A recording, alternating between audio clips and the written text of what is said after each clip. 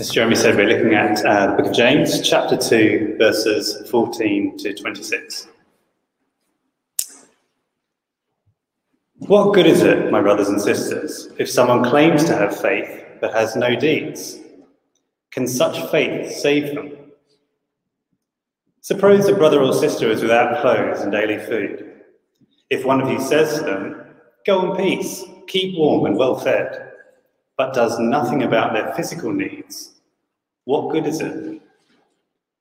In the same way, faith by itself, if it is not accompanied by action, is dead. But someone will say, "You have faith, I have deeds. Show me your faith without deeds, and I will show you my faith by my deeds." You believe that there is one God? Good. Even the demons believe that and shudder. You foolish person, do you want evidence that faith without deeds is useless? Wasn't our father Abraham considered righteous for what he did when he offered his son Isaac on the altar?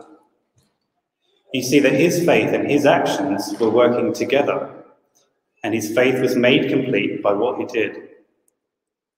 And the scripture was fulfilled that says, Abraham believed God, and it was credited to him as righteousness, and he was called God's friend. You see that a person is considered righteous by what they do and not by faith alone. In the same way, was not even Rahab the prostitute considered righteous for what she did when she gave lodging to the spies and sent them off in a different direction? As the body without the spirit is dead, so faith without deeds is dead. Good afternoon, everyone. Really good to see you here today. If you're watching online, welcome as well. My name's Nathan, and I'm also on the staff team here at Trinity. Good to see everyone doing the actions. I feel that maybe during the pandemic, when we're not allowed to sing and masks, I think we're just glad to get involved in any way we could. So it's very impressive, some of the actions there for the song. Well, let me ask you at the beginning of this talk, what unites these three people that you see on the screen? Chris Whitty, Marcus Rashford, and the Queen. You see them there? I wonder what you think joins all of those three people together. Could be a number of things. They probably all face opposition. They've probably all got their opponents in different ways. But I think one thing that unites each one of them is that they have a consistency of character. They're consistent in not just saying things and words, but actually that being backed up as well in their lives and their actions. So Chris Whitty, apparently, as well as the government briefings and all those kind of things, was in the wards over Christmas, in the COVID wards as a doctor, getting to work. It's pretty consistent, isn't it? Or Marcus Rashford, again, all his work kind of publicly, but also helping at his local food bank. And the Queen, whatever you think of the monarchy after this week and all that's gone on in the news, for her life, it's, many would say, she's served this country consistently. And we applaud that, don't we? But yet we're quick to point out when people aren't consistent. Often rightly so. So a CEO of a charity who pockets the money, lots of money on the side illegally, we would say, that's not right, inconsistent. Or an MP with their expense scandals. We say, no, that's not right, you're supposed to serve, and yet you're doing this. Maybe a church leader who says one thing from the front and is involved and embroiled in a scandal, we would say, no, that's inconsistent. It's not right. And this book of James that we've just heard is being read to us by Adam. It's a book that we've been looking through as a church. It's written by the half-brother of Jesus Christ, a man called James. And he's writing to Christians, first-century believers. But he's really concerned for them that they are double-minded. That's a big theme in this book that we've been talking about. That is that they have a torn allegiance between the Christian faith that they say they profess, but then the life that they live that's inconsistent. They say they believe in God, believe in Jesus, but actually their lives don't show that. They look like they're living as if Jesus didn't really exist. And we might say, well, why does that matter? Is that really that big a deal? James later on in his book, in the verse that we see here, says, no, it is a big deal. the end of chapter 5, he says this. Let me just read briefly. He says, "My brothers and sisters, if one of you should wander from the truth and someone should bring that person back, remember this: whoever turns a sinner from the error of their ways will save them from death and cover over a multitude of sins." Double-mindedness really matters, James says, because, well, actually it's matters of life and death.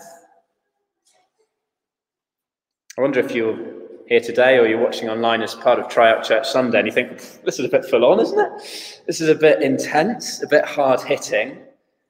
And yeah, it is, isn't it?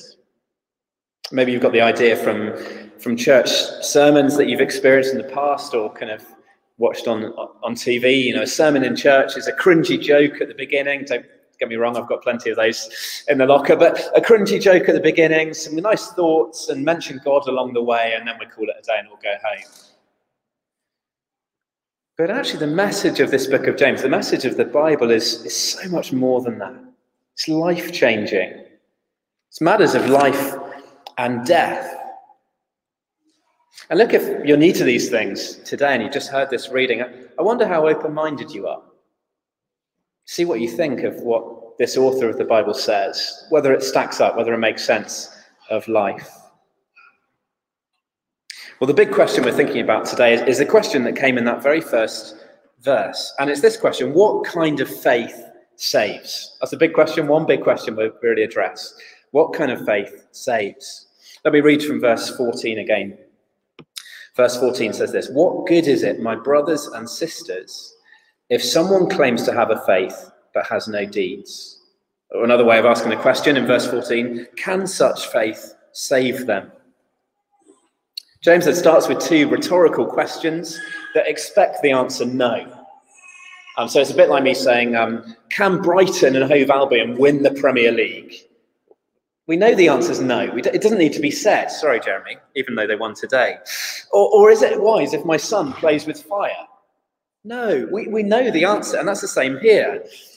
The answer no to this question that he's asking forces us then to ask a crucial question: what kind of faith is it that does save? I don't know if someone maybe pulled you to the side, don't worry, no one's going to do this today, and ask you, what's the message of the Bible in a few words or in a sentence? I wonder what you would say, whether you would have an answer for that. You could say a number of different things, but one of them, really getting to the heartbeat of the Bible's story, would be that it's the story of how humans are saved, rescued from, well, eternal judgment, eternal death, for eternal life, for wonderful relationship with God. That's really at the heart of the Bible's story. That's what Jesus has in his mind.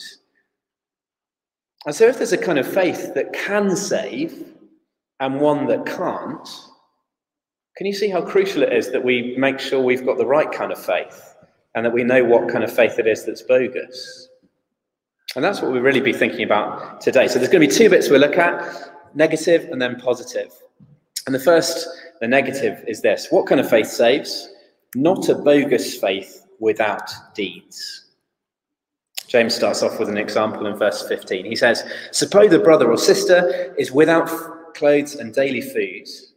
If one of you says to them, 'Go in peace, keep warm and well fed,' but does nothing about their physical needs, what good is it?" It's important then to see here it's a fellow Christian, it's a brother or sister, and you see that they're in real need, not the sort of hidden needs that you can't really see or tell on a Sunday, but real needs. Trying to draw cash, tenner from the cash point to buy dinner, and it's coming up blank, nothing comes back. Or wearing a kind of clothes that in winter that suggest that they can't even afford a hoodie or a winter coat. They're in real need, and you know it. What good is it, James, to say, well, go in peace, keep warm, well fed, or AKA goodbye and good luck with life, maybe a chuck in a God bless as well, and you move on in life? What good is that? It's no good. James spells it out in verse 17 for us even more clearly. In the same way, faith by itself, if it is not accompanied by action, is dead. I know we've got a few maths teachers here in church or former maths teachers. If you like equations, faith minus deeds equals dead. That's what James says. And so if it's just words, bless you, go in peace, that sounds quite religious, doesn't it? Spiritual, pious, but actually ignores the physical needs of the person right in front of you in church. That kind of faith, devoid of love and care, it's not just immature or not ideal. James says it's useless, it's bogus, it's dead. But then he imagines that there's an imaginary arguer in verse 18. He says to James, but someone will say, you have faith, I have deeds. Show me your faith without deeds, and I will show you my faith by my deeds. Imagine that at Trinity here. Someone says, I'm a treasurer kind of person. I'm a finance kind of person. And that's how I show my faith. And other people will show it in other ways, but I'm that kind of person. Or someone says, look, I'm a Bible teacher. I'm a Bible study leader. That's the kind of faith, that's my thing. Other people can do the loving stuff and, the action and care kind of thing. Everyone's different. That's my thing. That's someone else's. Well, James says, no. Faith, it always produces deeds, because saving faith shows. And he goes further than that. Did you say it's not just mental kind of assent of the right doctrines or the right belief? If it's just that, we're no better than the demons, James says. The demons come up a little bit in the 4 gospel accounts of Jesus' life. And actually, often these demons understood who God Jesus was before the very disciples that were there with him did. It's like embarrassing for the disciples. No better than the demons. At least they shuddered and they're going to hell, James says. See, a bogus faith without deeds, it can't save you. As Jeremy mentioned at the beginning, it's nearly 12 months, isn't it, since the first lockdown. And there might be a few of us that, I'm not looking at anyone when I'm saying this, but there might be a few of us that feel we need to start going to the gym after the lockdown lifts and we're allowed to do that. I might be one of those people. And I read something a bit scary this week.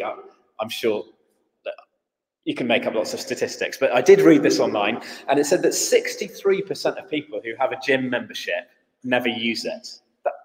That can't be true, can it? But anyway, that was the stat this week. 63% I read of people get a gym membership out and it goes completely unused. Maybe you're one of those people and you're sort of looking down a little bit at this moment.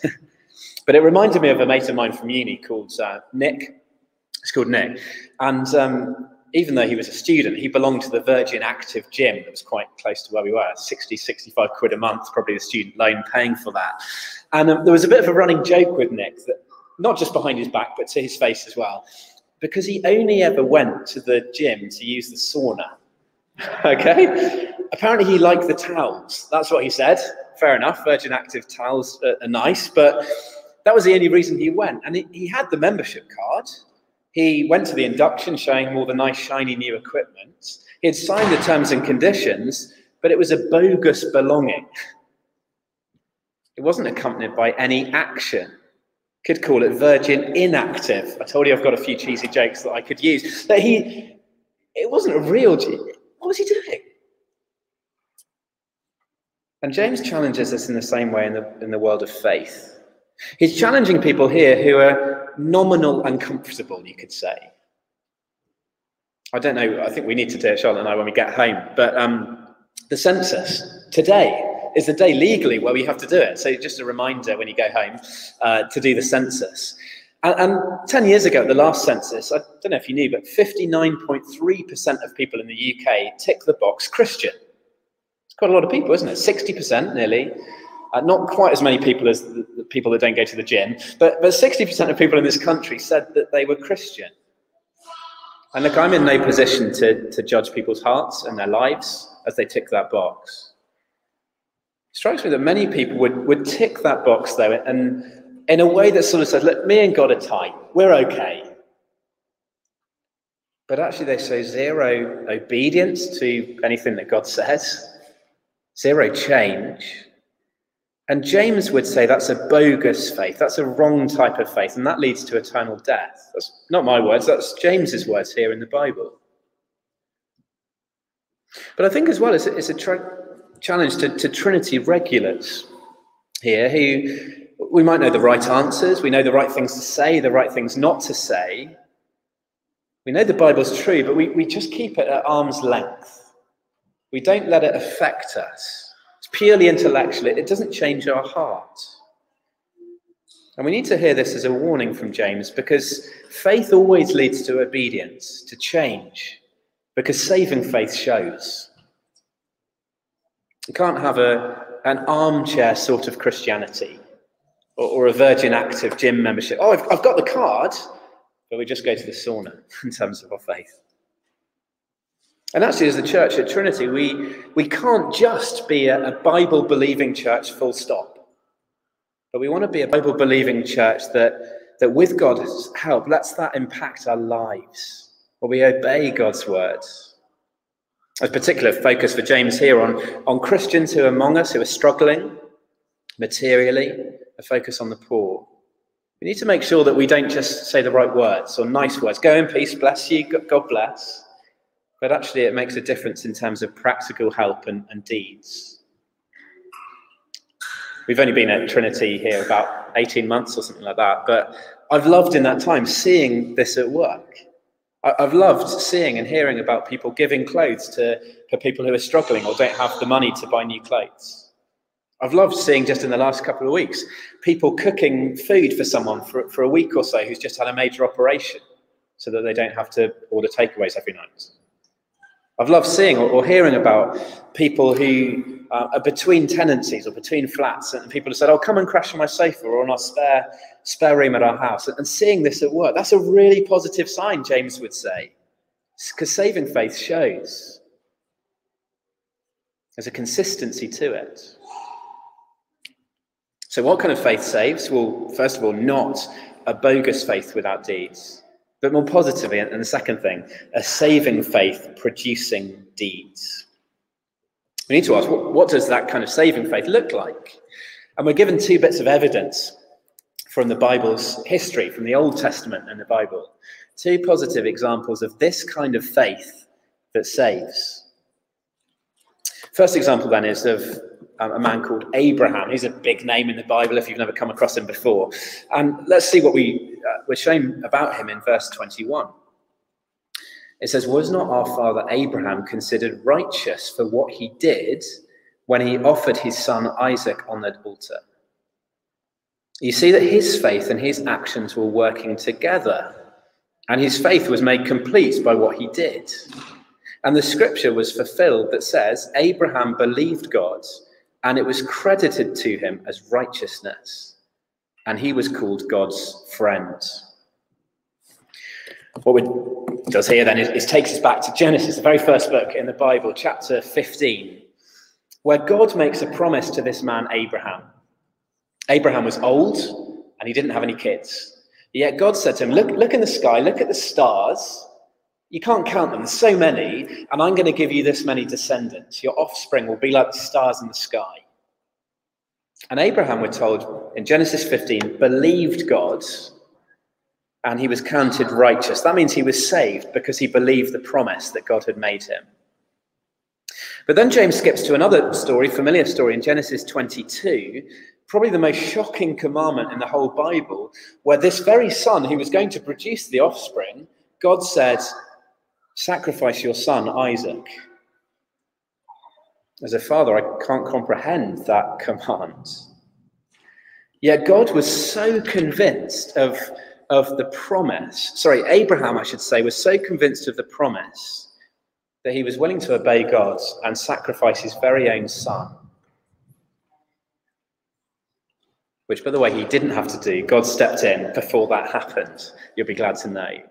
But the point James is making is, where there is real faith, there will be an outworking in deeds, in your life, in obedience. I wonder if you just close the door at the back, just because my notes are being thrown slightly. Thank you. But as we're hearing this, I wonder if you're maybe slightly through the sermon a little bit uncomfortable with what you're hearing. Because one of the most basic things about Christianity that we've got to know, and many of us do know, one of the most basic things is that we're made right with God. We're saved, not because of what we do, but because of what God has done. Christianity is not spelt D-O, but D-O-N-E. So it's not about what we do. So giving money to church, giving stuff to charity, coming to church, praying a certain amount of times. That is not what makes us right with God. We've got to know that. Rather, it's about what God has done in sending his son, Jesus Christ, to this earth to die on a cross so that we might be forgiven. It's a done religion, not a do kind of religion, and that's wonderful. And Paul, another writer in the New Testament, would agree with that. It should be coming up on the screen, where he says this. He says, we are made right with God through faith and not by obeying the law. See what he's saying? Faith is what saves us, not by being a good person or by obeying the law. But then James comes along here and he says something that sounds potentially a bit awkward. He says this: you see that a person is considered righteous by what they do and not by faith alone. And people look at these two verses and say, the Bible is full of contradictions. James and Paul, well, there's an early church power struggle between them. Which one's right? The Bible contradicts itself. Does it? What do we say? I'm going to say two really brief things that shows that it doesn't contradict itself. One, the audience that James and Paul, these two different people in the New Testament, are writing to. See, Paul is writing to a bunch of people who think that if they're really good people, that if they do everything right, then they will be made right with God, that they will be saved. James, on the other hand, is writing to people who have that kind of Christian armchair thing. Well, I'm saved, I'm right with God, doesn't really mean I need to do anything. The audience is different between the two. But both James and Paul as well in the New Testament agreed on the order, that it becomes root first and then fruit. What do I mean by that? Well, root is that we are saved by faith alone. Full stop. That is the root. But always, when there is genuine faith, it will lead to fruit. That is deeds of obedience, change in your life. So James in chapter 1 said that the gospel seed has been planted in it. But if that has happened in you, and the gospel has changed you, well, it will produce fruit, deeds of obedience. That always takes place. And Paul would say the same. Martin Luther, he was a 16th century reformer. He put it wonderfully like this: we are saved by faith alone, but the faith that saves is never alone. Does that make sense? We're saved by faith alone, but if it's real faith, it's always going to lead to change. It's going to lead to obedience. I remember seeing an example of this a few years ago. A friend of mine called Natalie. And Natalie, a friend of mine, she'd been coming along to church for a little while. She wasn't a Christian, didn't call herself particularly religious or Christian or anything like that. And but after a few months, she started to take it a bit more seriously and listen to what the Bible was saying. And she started calling herself a Christian. And one of the ways that I saw that this had really changed her was she told me a story about when she lived with a few housemates, and they had overpaid on a bill, British Gas or something like that. And those wonderful letters that you get back from them or emails saying, oh, rebate, 60 quid coming back into your account. Brilliant. It doesn't really happen much to me, but it's nice when it does happen. But Natalie at the time thought, well, do you know, I always pick up the bill. I always do all the admin in this house. So I'm just going to keep this money that's come back. And I'm not going to tell my housemates about it because, well, they never do any work and they never know. But when she had become a Christian, when she had put her roots down into believing in Jesus by faith alone, she thought, do you know what, I've got to put that right. I know it happened a couple of years ago, but I'm going to text my old housemates, I don't live with them anymore, and let them know that I owe them 12 quid or 15 quid or whatever it is each. No one had told her to do that, but that faith in Jesus, that genuine faith, it led her to want to change and put it right. Because saving faith shows. Showed with Abraham, and much more briefly, it showed with Rahab. She was mentioned in verse 25. And do you know what? Rahab and Abraham, they couldn't be much more different. Abraham was a Jew, a patriarch, And Rahab was a non-Jew. She had been a prostitute, we're told, in her former life. But yeah, she's an example of someone who was also saved. And we see an example of deeds that were produced in her life by faith. Don't have time to go into it later now, but you can read the story in Joshua chapter 2. And she had heard about God. She had believed in God, put faith in him. And that showed in the way that she helped two of God's people escape from their enemies by using a rope from her window. It's a dramatic story in the Bible. It's good in kids' story Bibles. She had a rope from her window, and she led these two guys to escape. She risked her life for it because her faith showed. The root produced fruit. And so I wonder just here today, are you claiming to be a Christian but showing zero evidence of that in your life?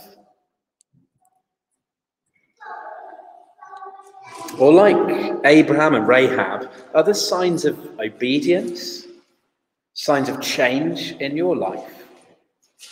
Humbly accepting the words, living it out. Look, I'm aware, even as I'm saying this today, that this might sound a bit painful. Perhaps this sermon has been painful because you realise that the kind of faith that you have is the bogus faith without deeds. It might be painful, but it could just be the wake-up, the very wake-up that we desperately need. Do you remember I said we're talking about matters of life and death, James says? And so if that is you today, do send me an email or chat to me afterwards, or someone that you know here at church. But I'm aware that there will be some of us here who are Christians who have a sensitive and tender conscience. And I don't want you to mishear this.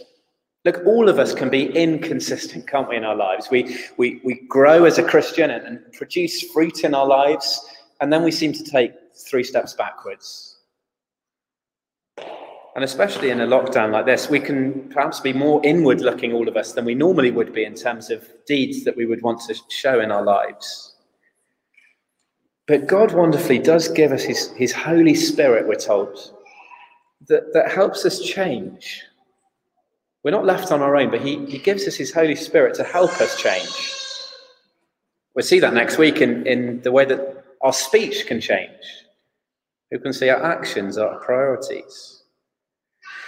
But I wonder just today whether maybe in your life is there an obedience gap, we could say, where there's something that you say or you profess, but your life is just completely inconsistent. Could you ask the Holy Spirit to help you change where there is that obedience gap? And again, if you're not a Christian and you're here today, I hope there's been something here for you to listen to and engage with. And I hope as well that you can glimpse the attractiveness of a consistent kind of Christian faith. It's been the case in the past in this country with people like William Wilberforce, a Christian man who was very involved in the abolition of slavery, the root leading to fruit.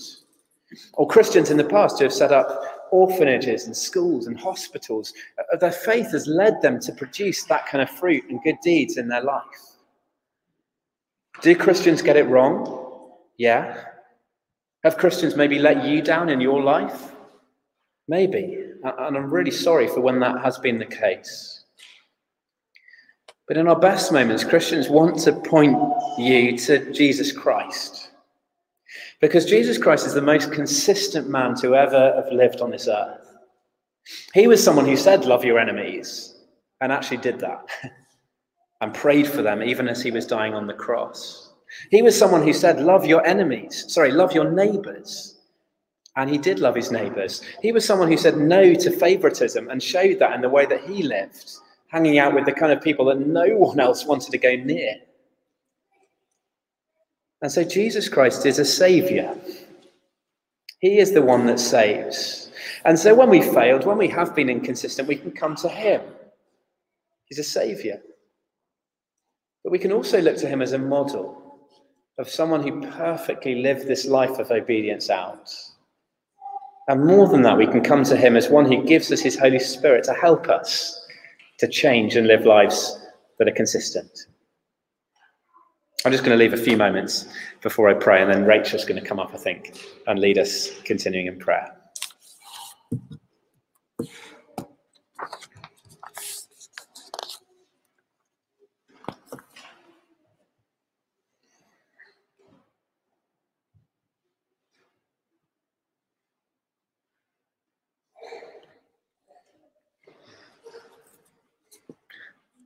Lord God, it's a really unattractive picture of a kind of faith that is bogus and doesn't lead to kind of any kind of action. But it's a really attractive picture when a genuine faith does lead to change and good deeds and fruit in our lives. And we want to be the kind of people who our faith is genuine, the kind of faith that saves and produces good deeds and good fruit in our lives. Lord, I'm sorry for the times in my life where I haven't shown that kind of consistency, where I haven't produced those good deeds, and I'm sorry for that. But I pray that we will be those kind of people. And I pray if we're listening in today as well, not as a Christian, I pray that we would want to engage with these things and really see what kind of faith it is that saves and investigate these things further. And I pray this in Jesus' name. Amen.